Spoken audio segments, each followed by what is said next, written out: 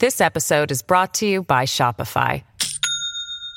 Do you have a point of sale system you can trust, or is it a real POS? You need Shopify for retail. From accepting payments to managing inventory, Shopify POS has everything you need to sell in person. Go to shopify.com/system, all lowercase, to take your retail business to the next level today. That's shopify.com/system. He's interviewed 5 U.S. presidents, authored 7 books, and has an independent voice that resonates. What happened to when we were united against a common enemy? He's raw, unique, and one of America's most important talk show hosts. Watch Smirconish, Saturday on CNN. Does someone who threatens Putin's power ever die unintentionally in Russia? I don't think so. He just leaves all this carnage in his wake. Do you think he cares about that? No, he doesn't. Who is responsible for that image? I take responsibilities for anything that happens in this city.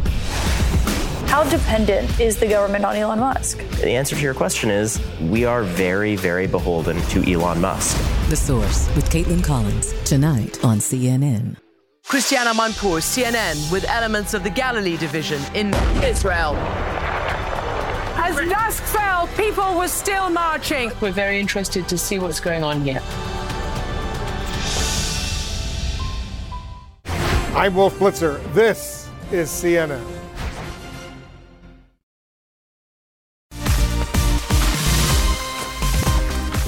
A warm welcome to First Move. Great to be with you for the next hour. And coming up, a desperate search for survivors. Rescuers in Morocco continue to battle both the terrain and the elements, searching the rubble after Friday's powerful earthquake. The latest number of lost lives, 2,497. We'll take you there for the very latest. Plus, Kim's trip to Russia. North Korean leader Kim Jong-un believed to be headed for the eastern city of Vladivostok aboard his armoured train. What might come of that trip coming up too. And a diplomatic dance in Asia. President Biden returns from his whirlwind tour of India and Vietnam as he looks to bolster diplomatic ties and counter China's influence in the region. The details up next. It's also the first trading day of the week. US stock futures are pushing higher, as you can see there, as investors await the latest US inflation report. Wall Street is certainly hoping, I think, Wednesday's consumer price index will continue its path of easing and not further complicate the outlook for the Federal Reserve in November. No rate change, of course, expected in September. But potential moves, too, over at the Bank of Japan after its chief hinted a policy shift away from negative interest rates. The Japanese yen jumping against the US dollar by the most in 2 months on that news. The dollar index, though, has had its best run, in fact, since the winter of 2014. It registered an 8th straight week of gains against major currencies, up 5% even just since mid-July, boosted, of course, by a slew of stronger US data, which, of course, in hand complicating the picture for the Fed. But that's the performance.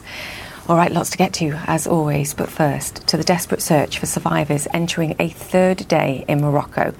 It follows Friday's 6.8 magnitude earthquake. The quake was the strongest to hit the central part of the country in more than a century, with the epicenter not far from the busy city of Marrakesh. But the situation is especially dire in remote mountain villages where families have been left without food, water and medicine, and with roads blocked by landslides. Sam Kiley joins us now from a newly established camp at the base of the Atlas Mountains. Sam, they've certainly pulled this together incredibly quickly. What can you tell us about what those facilities are now offering? I know the bigger issues, of course, are higher up. Well, you're absolutely right, as always, Julia. This is a field hospital that was opened at 8 a.m. this morning. It's now just past 2 in the afternoon local time.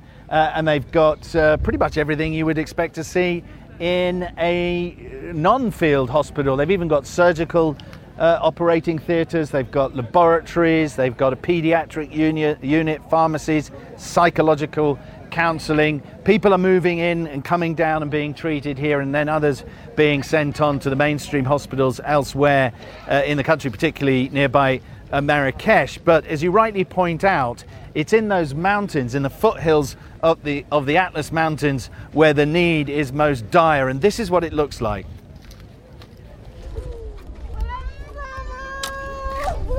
Another victim buried. Returned to the earth that killed when it shook. More than 2,000 people have perished in the worst Moroccan earthquake in over 100 years. Most of the deaths were in villages in the Atlas Mountains, where homes cracked and crumbled late on Friday night. The pancaking of these buildings down a side street here in Mulai Ibrahim killed 25 people. 3 or 4 are still missing, believed buried in the rubble. And this is a pattern that has been repeated throughout this province. And it looks very often like there's been some kind of airstrike. The collapsing buildings here are actually leaving holes as if they've been hit by Russian bombs in Ukraine. But this has been an all too natural disaster. At least 3 elderly people have been entombed here in the remains of their hotel, and a 4th guest is missing. After the quake, Sami called his parents for a day and a half. It rang out until the battery died too. I'm here just because I have lost 2 of my best things that I have in this life. My parents, my father and my mother. I have lost them here. His grief turns to anger at the government, as it does for so many here. They have no planification, only they have words. It's a balloon of words, only that they have words. That's all. Aid is arriving, but slowly. In Azni nearby, authorities tell me that 27 people were killed in the quake and 1,200 lost their homes. So Fatima and her husband have said that when they were in the house, she was in the bath when this series of explosions broke out. They said there was no shaking of the ground. She's saying that it felt like the blast from a Kalashnikov automatic rifle, that this was like a sense that the place had been hit by a war. They had no idea that they were suffering from an earthquake. Luckily for them, they evacuated their family very rapidly. Nobody in their family was killed, but in the village there was 27 people were killed. The house is now abandoned. But Fatima led a team of local women to find food and shelter for the homeless before any aid arrived. All the food here, the result of private donations. Many villages here remain isolated, roads cut by landslides. Relief operations will focus on getting to them. Firefighters consider searching for bodies beneath the hotel. Their conclusion is disappointing. Amidst shocks and shattered masonry, it's just too dangerous to rescue the dead. So for now, Sami's parents will stay buried where they are. And Sam Kylie reporting there.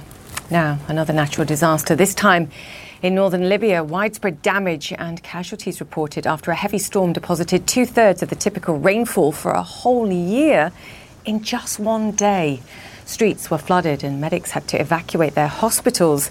The same storm, given the name Daniel, already brought catastrophic flooding to Greece, if you remember, last week too. It's now forecast to head slowly east towards Egypt. Now, it's not about containing China, it's about having a stable base in the Indo-Pacific. Quote, that's the message from US President Joe Biden after his trip to the G20 in India and then Vietnam. As we speak, President Biden heading home after attending that G20 summit in New Delhi, followed by a stop in Vietnam where he met the Prime Minister and unveiled a strategic partnership agreement. Anna Curran joins us now from Hanoi. President Biden on a number of occasions pushing back on that concept that this was and that the nation has any hostile intent towards China, but it's a shared worry between Vietnam and the United States and therefore naturally brings them closer together, whether it's politically, diplomatically or via trade. Yeah, that's a very good point, Julia. You know, obviously for Vietnam, China is its largest trading partner. It's its northern neighbour. They share an 800-mile land border, but it's a problematic relationship, particularly in the South China Sea. So America's presence in the Indo-Pacific perhaps, you know, brings some reassurance that there is that counterbalance, if you like. But this has been an incredibly productive trip for President Biden. Not only has it elevated America's partnership with Vietnam, but there are multi-billion-dollar deals that have been signed here in Hanoi over the past day. The biggest being Boeing, $7.8 billion of planes, 737 MAX planes. 50 of them have been sold to Vietnam Airlines. That's supporting something like 33,000 jobs back in the United States. Let me read to you some of the other companies that have made huge deals here in Hanoi today. Boeing, as I mentioned, Amcor, Synopsys, Marvel, Microsoft, Nvidia, Meta. These are, semiconductor, AI, cloud computing companies. And to think that this is what Vietnam is doing these days, Julia. 20 years ago, they were manufacturing T-shirts and running shoes. And now they are very, entrenched in the semiconductor industry. So this is about trade and investment. It's also about America diversifying the global supply chain away from China, that reliance not being there. It's also about countering China's influence in the Indo-Pacific and its assertiveness in the Indo-Pacific. And we heard from President Biden last night addressing the press, saying that America is here to stay. Take a listen. All the effort we've advanced from day one of my administration to demonstrate to our Indo-Pacific partners and to the world, the United States is a Pacific nation, and we're not going anywhere. Not going anywhere. It was obviously a message aimed at China, at President Xi Jinping, who President Biden has said he hopes to see sometime later this year. But as he said, this is not about containing China, even though obviously they're doing these big deals in China's backyard, but about having that stable base in the Indo-Pacific. President Biden said this is a critical partnership at a critical time. He has now wrapped up his visit here. He's aboard Air Force One, flying back to the United States. He's heading straight to Anchorage, where he will be taking part in the 9/11 ceremony with troops in Alaska, Julia. Yeah, a busy few days, but it's interesting. That's the line I picked up from that press conference as well. The United States is a Pacific nation, and we're not going anywhere. Take note. Anna Corin, great to have you with us. Thank you for joining us there. Meanwhile, Kim Jong-un en route to Russia. His armoured train appears headed to the far eastern Russian city of Vladivostok, according to South Korean sources. The Kremlin also confirming that the two will meet in the coming days. It comes, of course, after the White House's warning of a potential arms deal between Pyongyang and Moscow. Paula Hancock joins us now. Paula, and you've been reporting on the possibility of this now for many days. And this, of course, is the fear. Yes, Julia, this is a meeting, quite frankly, that neither Washington nor Seoul want to happen. They don't want to see these two leaders getting together and trying to hammer out some kind of an arms deal. But this is what US officials, backed by South Korean officials and intelligence on both sides, has been assessing in recent days. The fact that they believe that an arms deal is in the making. Now, back in July, the Russian Defense Minister, Sergei Shoigu, was in Pyongyang. He was given the red carpet treatment by Kim Jong-un, and he was very much at military events, a military parade. He went to a military expo with Kim Jong-un, and the capabilities of North Korea were very much on display for the Russian defense minister. A significant meeting, as that was the first time a defense minister from Russia had been there since the fall of the Soviet Union. So that was a very clear signal that the relationship was being cemented. And then, according to South Korean intelligence, at the beginning of April, there was a second Russian delegation that went to Pyongyang as well. So this appears to be the outcome of those preliminary meetings. And of course, the question is, what do both sides get out of it? As far as we can tell, both sides stand to gain a fair bit when it comes to the military technology. Russia, we know, would like more ammunition. It would like more small arms to continue its war in Ukraine. And this is something that, according to analysts, North Korea has significant production capabilities of and would be able to supply those ammunitions. And of course, there is a lot of interoperability between the two militaries, so there wouldn't have to be much modification, if any, for that ammunition to then be used by Russian weapons. And of course, when it comes to North Korea, what they would like is core nuclear and missile technology from Russia. They would like more satellite technology. The past couple of satellites that they've tried to put into space have failed over recent months, so that is technology that they are needing. And also nuclear submarine technology. We heard from US officials they believe that is something that North Korea would be looking for out of this kind of deal. So from Moscow and Pyongyang's point of view, there is a great deal to be gained from this kind of meeting and any potential arms deal. And of course, politically, they also stand to gain, as well, as both sides would like to see an alternative world order. They would both like to see a world where the US is less powerful, and they would both like to see a world where UN Security Council resolutions, for example, would be less stringent. Russia, of course, signed on to many of those sanctions in the past, but while they are friends with North Korea is able to continue to keep launching and testing without any worries of UN Security Council resolutions against it. So from the point of view from North Korea and Russia, there is a great deal to be gained. There is a lot of concern in the region, from Seoul, from Tokyo, also in Washington, as well, as to what exactly this does mean for a start, for the war in Ukraine. What kind of benefit would this give to Russia? But also, in return, what would this do to the region? What would this give in terms of capability to North Korea that it doesn't already have? Julia? Yes, a strategic alliance indeed, and certainly uncomfortable for others. Paula Hancox, thank you for that. Now, the Spanish Football Federation is planning elections to appoint a successor to Luis Rubiales, who resigned as the organisation's president at the weekend. It followed weeks of criticism over the infamous kiss he gave star player Jennifer Hermoso after the Spanish women's victory in the Women's World Cup final. On Friday, the national prosecutor filed a complaint against Rubiales, accusing him of sexual assault and coercion. Amanda Davis joins us now. Amanda, perhaps better late than never. We'll call it an unapologetic resignation, I think, and on Piers Morgan's show, no less. What do we make of this? And the reaction in Spain, I think, because there does seem to be an effort just to move on as fast as possible.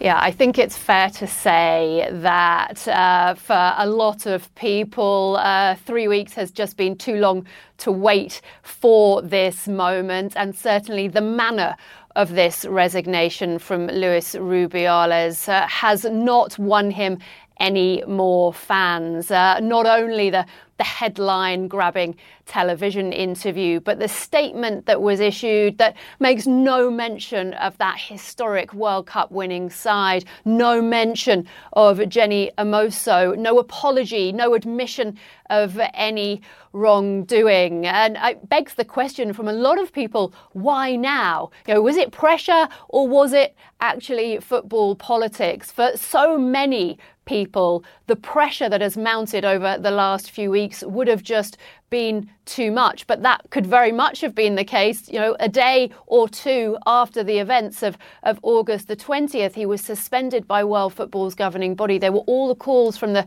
Spanish Federation for him to resign. He was investigated by the Spanish sporting tribunals. And then, as you rightly mentioned, that Spanish prosecutor opening their criminal case into allegations of sexual assault and coercion. But interestingly, the only real reason mentioned in Luis Rubiales' statement was a World Cup bid for 2030, which we have talked about before, a joint bid between Spain, Portugal and Morocco, which means so much not only for Spain, but for European football and African football as well. Our colleague Atika Schuber was really saying the view from Spain up to this point has been one of relief, because this is something that has so overshadowed that incredible achievement of the Women's World Cup winning side. But it's by no means the end of the story, is it? The criminal prosecution investigation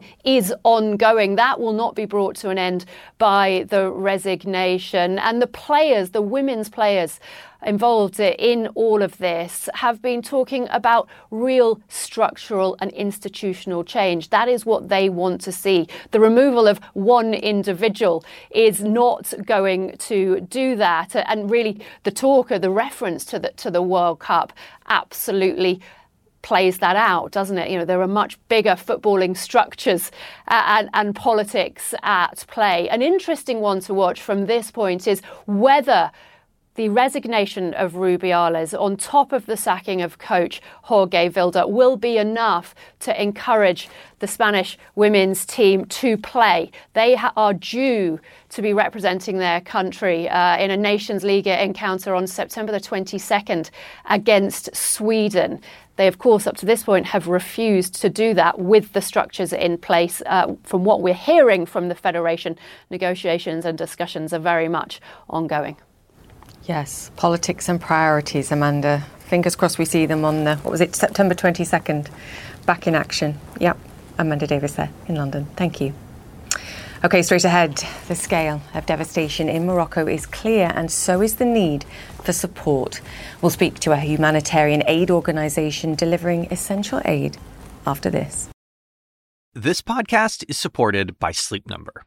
Quality sleep is essential. That's why the Sleep Number Smart Bed is designed for your ever-evolving sleep needs, so you can choose what's right for each of you whenever you like. Need a bed that's firmer or softer on either side? Helps you sleep at a comfortable temperature. Quiets their snores? Sleep Number does that.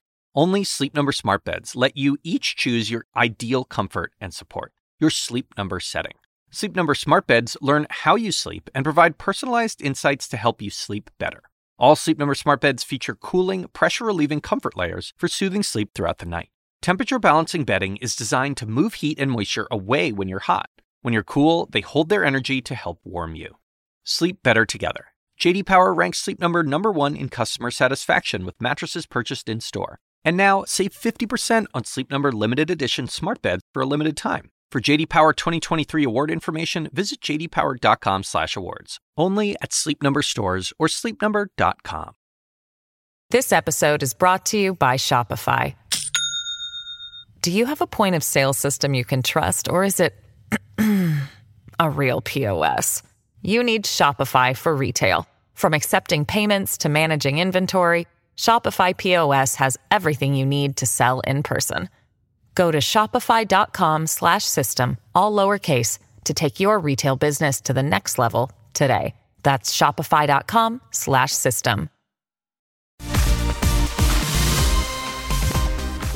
Welcome back to First Move. Morocco's government and volunteers are handing out desperately needed supplies after Friday's deadly earthquake.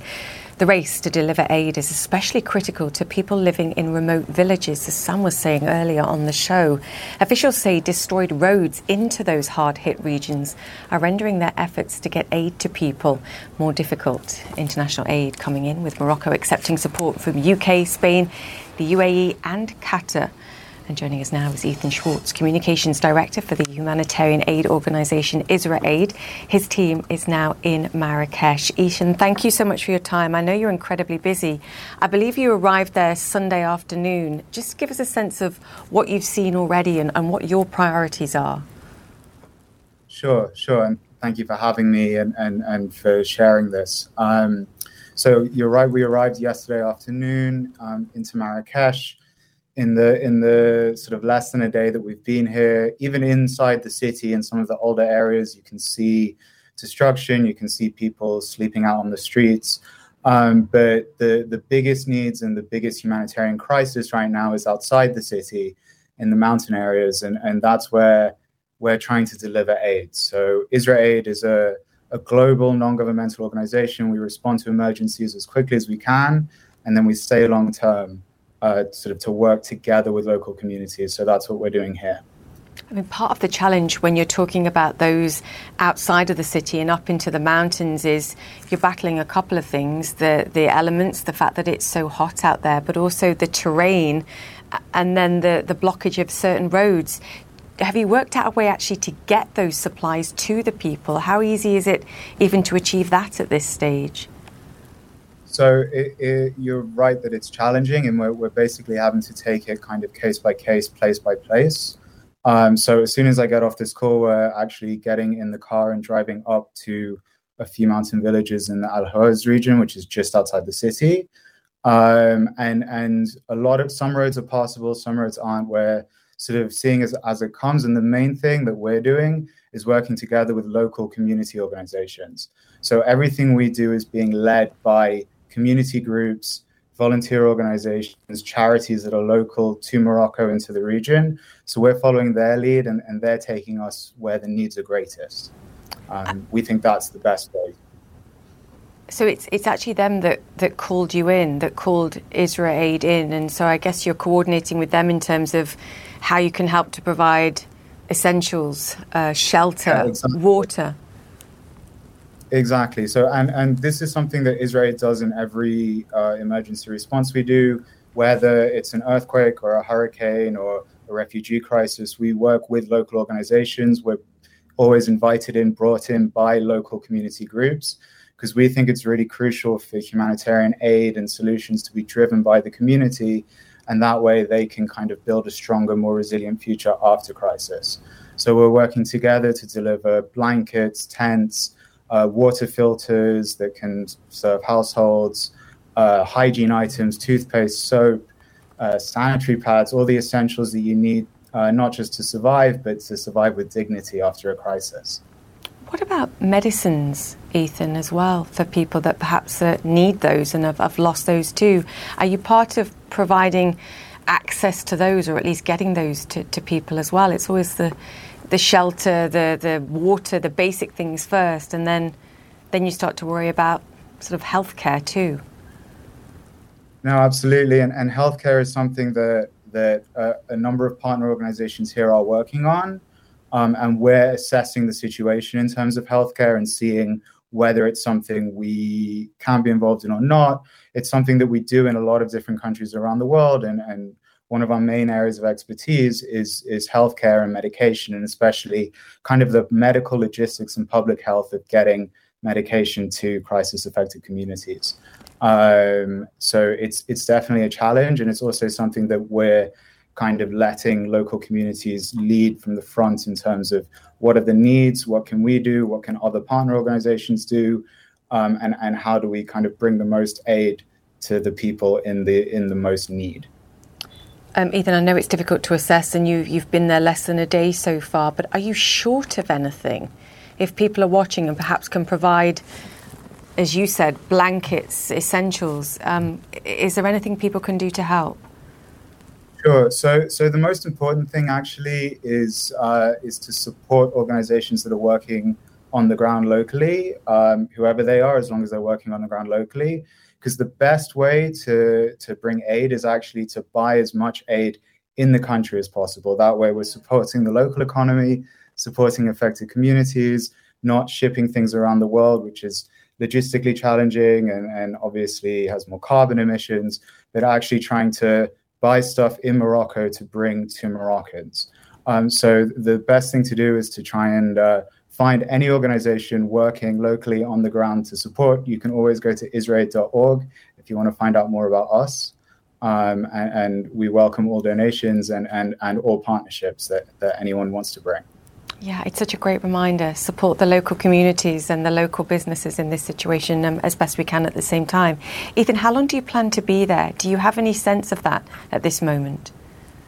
Sure. So something we never set a time limit as soon as we enter a country after a crisis. And so sometimes we end up staying in countries for up to 10 years after an emergency to work long-term with communities. And sometimes we work for 3 months and at the end of 3 months we say, okay, we're leaving communities that are in a stronger, better place. So at the moment we're not sure. We'll definitely be here for the next while. I would expect the next few months, but I couldn't put any kind of time limit at this point. So we'll see.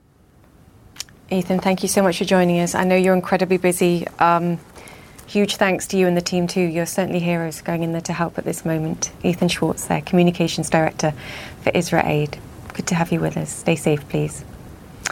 Now, for more information about how you can help victims of the Morocco earthquake, go to cnn.com/impact. All the information that you need is there. More First Move after the break. Welcome back to First Move. US stock markets are open for business this Monday. Shares of Qualcomm jumping after the firm announced it will supply Apple with 5G modems for iPhones until 2026. And Tesla driving higher too after Morgan Stanley upgraded the stock. And Hostess, the maker of Twinkies, is soaring as it's being bought by JM Sucker in a $5.6 billion deal. I can't believe I live in America and I still haven't tried a Twinkie. In the meantime, across the Atlantic, European stocks are mostly higher as investors await the central bank's rate decision later this week. Meanwhile, the EU has cut its growth forecast for this year in the Eurozone. It's blaming weak domestic demand, China's slowing economy, as well as the impact of climate change. Okay, to Ukraine now. President Vladimir Putin's United Russia Party is claiming a landslide victory in regional elections taking place over the weekend in Russia and parts of occupied Ukraine. The international community responding with condemnation, the EU calling it illegal, the US Secretary of State calling the voting a blatant disregard for UN Charter principles. Quote, Melissa Bell joins us now from Zaporizhzhia, Ukraine. The problem for Ukrainians that might not have wanted to vote in these elections, not voting exposes them too.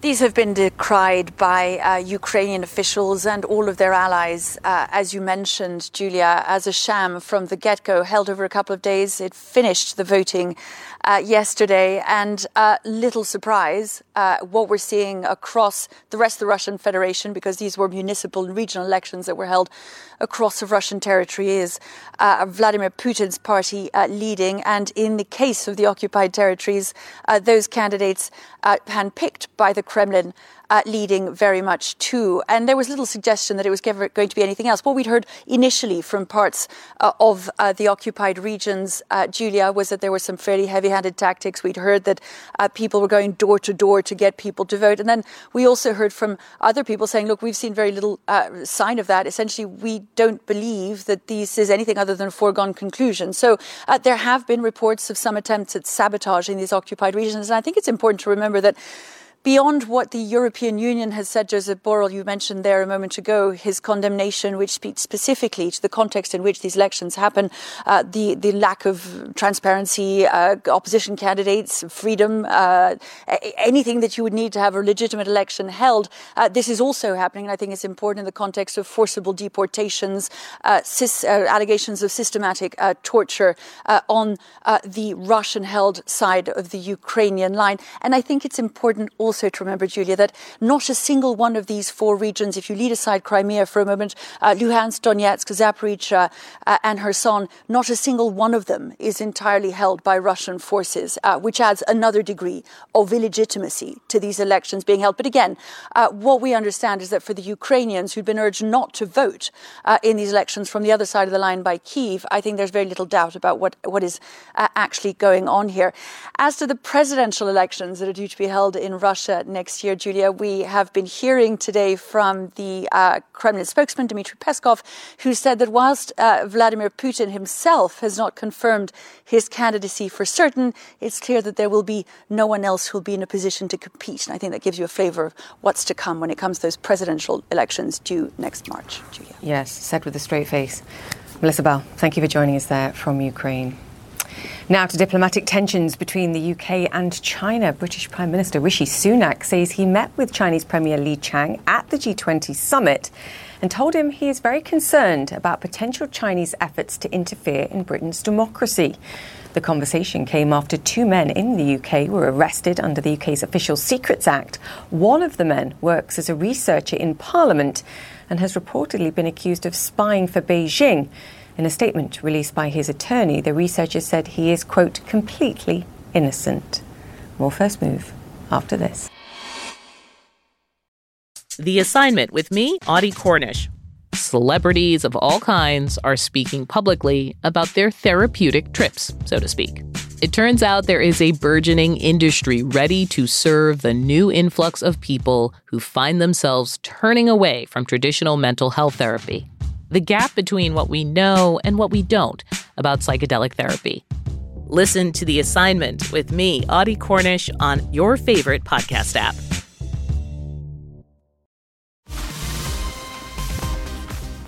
Welcome back to First Move and to Quiz Time. What do the following have in common? A wind turbine, an MRI machine, a stereo speaker, and a washing machine? Well, the answer is they all rely on magnets to work. But there's a problem. The rare earths that make up magnets will come under increasing demand as the world's population grows. According to our next guest, demand is expected to outpace supply by 2025.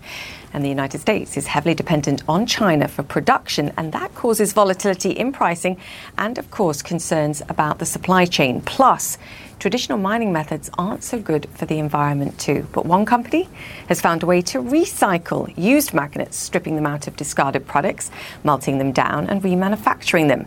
Texas-based Noveon says less than 1% of rare earth magnets are recovered and recycled, but it's aiming to tap into a 600,000-ton supply.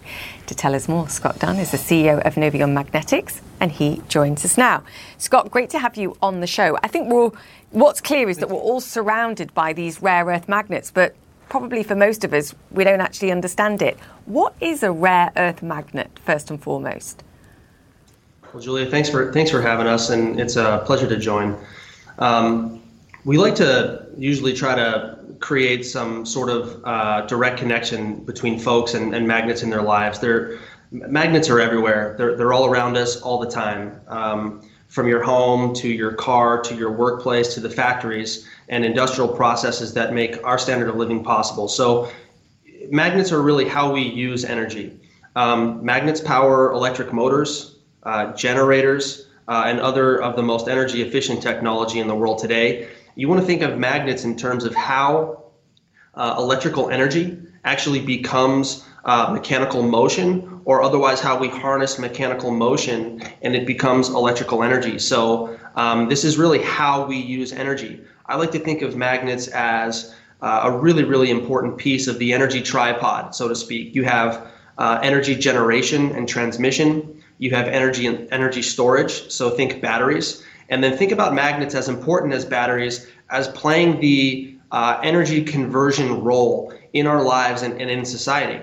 And what's really unique about this and kind of the inflection point that we sit at today is that magnets are, after many decades, now playing an even more increasingly important role in electric vehicle technology, clean energy technology. And so magnets are playing an even more important role really in the future and in our society, and especially as we move towards energy transition and what I'll call kind of clean, low carbon, high tech future technology. So that's really what magnets do in our society and really how important they are to our way of life.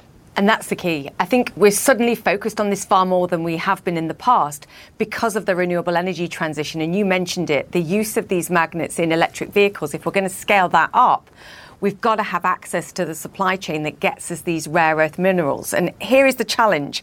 The world's greatest source of rare earth minerals is China. And the other challenge here is, I believe, less than 1% of the magnets that we use today are recycled.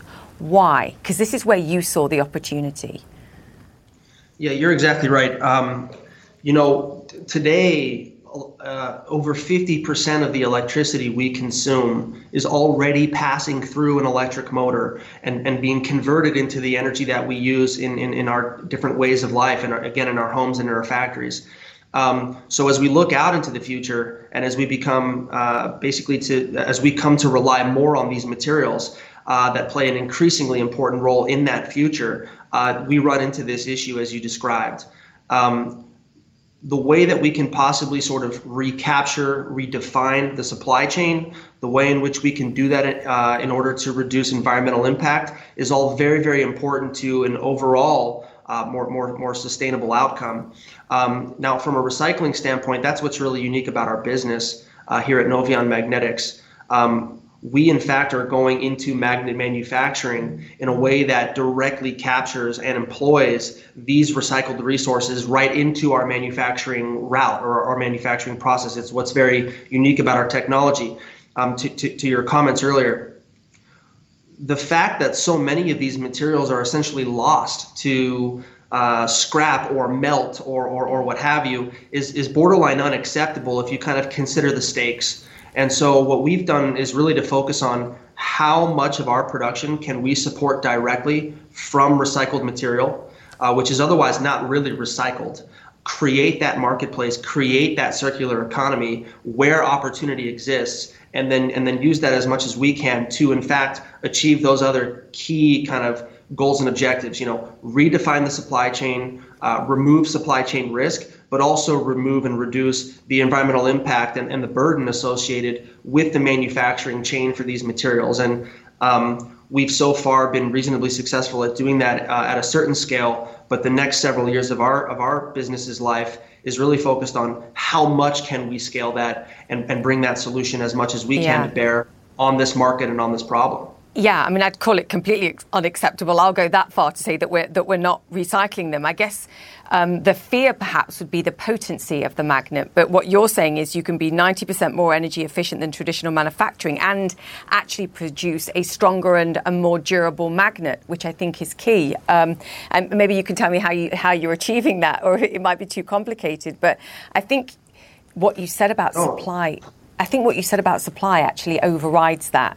Because this is the important thing. It's got to be scalable or it's no use to us. And I mean, we've already got the US government saying, due to strategic security concerns, that US defense contractors, I believe, actually can't use China-produced magnets. So that obviously is great for you guys. But if you can't scale or provide that until you've got this supply chain shored up, that sounds like a problem to me. Yeah, that's correct, and that is the challenge. I mean, we are kind of pioneering that, but in a given some of the geopolitical tension and given a little bit of what I'll call the post-COVID world and the way that we've observed supply chain risk, beginning with semiconductor on down, it's critical that we do have a secure supply chain for these materials. What's unique about our business is, in a lot of ways, the only way that you can recycle elements are to get back to the elements. You have to go through typically a long chain of chemical and energy intensive process. You have to sort of, create the elements all over again before you can move into finished products, which is what the market needs, which is what the customer needs. In our case, we are taking these recycled materials and we're moving those directly into a manufacturing process. And, targeting, what I'll call the OEM requirement or the OEM spec, direct to OEM, direct to the automotive, direct to the wind turbine manufacturer, direct to the electric motor manufacturer, and providing that finished product to them, which is many, many, many steps and series of value chain.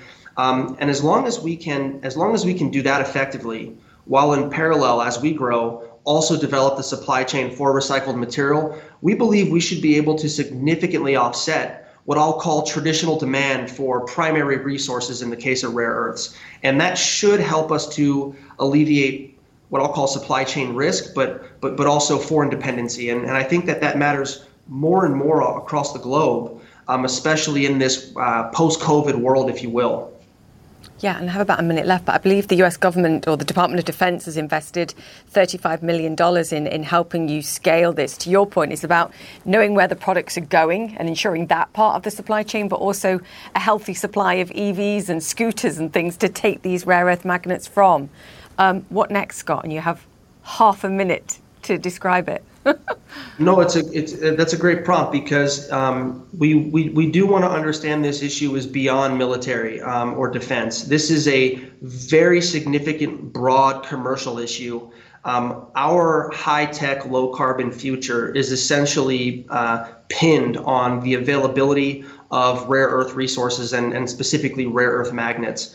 And so I guess in closing, our business is here to essentially deliver as much as we can as far as the solution goes, in order that the supply chain risk associated with these materials is reduced, that risk is mitigated, and that the supply that we offer to our customers is as sustainable as possible. And I think if we can deliver on those two angles, if you will, we will have significant impact on what the next 10, 15, 20 years look like globally as it relates to these materials and really the role that they play in our lives and the need for them.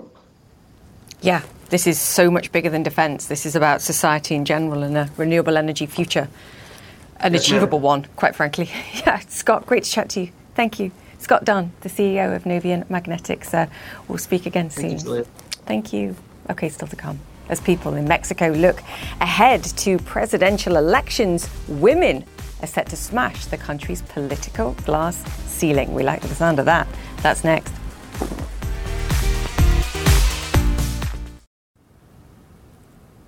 Welcome back to First Move, and of course to a somber anniversary here in the United States.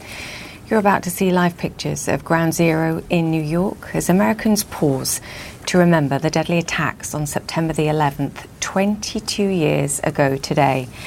As we speak, the names of those who were lost on that day are being read. And another memorial service taking place now at the Pentagon as well. And later on this afternoon, First Lady Jill Biden will lay a wreath at the National 9/11 Memorial there. Now, something you don't hear every day. Mexico guaranteed a female president as the nation's next leader, as both leading political parties unveil their candidates. Rafael Romo has more. A ceremonial passing of the baton to the woman named by the governing party the day before as the presidential candidate. Constitutionally barred from running for re-election, Mexican President Andrés Manuel López Obrador wanted to show in a very public way that Claudia Sheinbaum, a 61-year-old former Mexico City mayor, has his blessing. In thanking Obrador for his support, Sheinbaum hit all the right notes by promising to continue the course of what she called the transformation initiated by the president. This now means that when they go to the polls next June, Mexicans, for the first time in the country's history, will likely choose between two women when voting for president. Es un circo. Xochitl Gálvez, the candidate from the main opposition coalition, described the passing of the baton ceremony as a circus. The 60-year-old senator described the ceremony as an act of authoritarianism of the Mexico we want to leave behind from a weakened president who urgently needs to inherit his mandate due to lack of results. This is not the first time Mexico has seen a woman running for the presidency. In fact, before Sheinbaum and Gálvez, there had been 6 other female presidential candidates. But with the 2 major political coalitions naming women as their candidates, this is the first time it's practically a given that starting in December 2024, Mexico, a country previously known for machismo, will be ruled by a woman. Vamos a ganar el 2024. Sheinbaum, an environmental scientist with a doctorate in energy engineering and a protege of López Obrador, would be the first president with Jewish heritage if she wins. Podemos ganar y vamos a ganar. Xochitl Gálvez, the daughter of an indigenous father and a mixed-race mother, served as the top official for indigenous affairs under President Vicente Fox and later as senator. Unfiltered and irreverent, she described herself in an interview with CNN en Español as an all-terrain 4x4 kind of woman. Incluida la señora Xochitl Gálvez. Early in the summer, President Andrés Manuel López Obrador made her a target of constant verbal attacks that backfired, making the candidate from a tiny town in central Mexico who rose to become a businesswoman but still rides a bicycle even more popular. But Claudia Sheinbaum will be a formidable opponent to beat, not only because she has the full support of the governing party, but also because as mayor of Mexico's most important city for the last 5 years, until her resignation in June to run for the presidency, she has constantly been in the spotlight. Rafael Romo, CNN, Atlanta. And that just about wraps up the show. Connect the World is up next. I'll see you tomorrow. Quality sleep is essential, and that's why the Sleep Number Smart Bed is designed for your ever-evolving sleep needs. So you can choose what's right for you whenever you like. Need a bed that's firmer or softer on either side? Helps you sleep at a comfortable temperature. Quiets their snores. Sleep Number does that. Sleep better together. J.D. Power ranks Sleep Number #1 in customer satisfaction with mattresses purchased in-store. And now, save 50% on Sleep Number limited edition smart beds for a limited time. For J.D. Power 2023 award information, visit jdpower.com/awards. Only at Sleep Number stores or sleepnumber.com. I'm Dr. Sanjay Gupta, host of the Chasing Life podcast. In honor of our 10th season, we want to hear from you. Leave us a message at 470-396-0832 and tell us how you chase life. It could be used on an upcoming episode.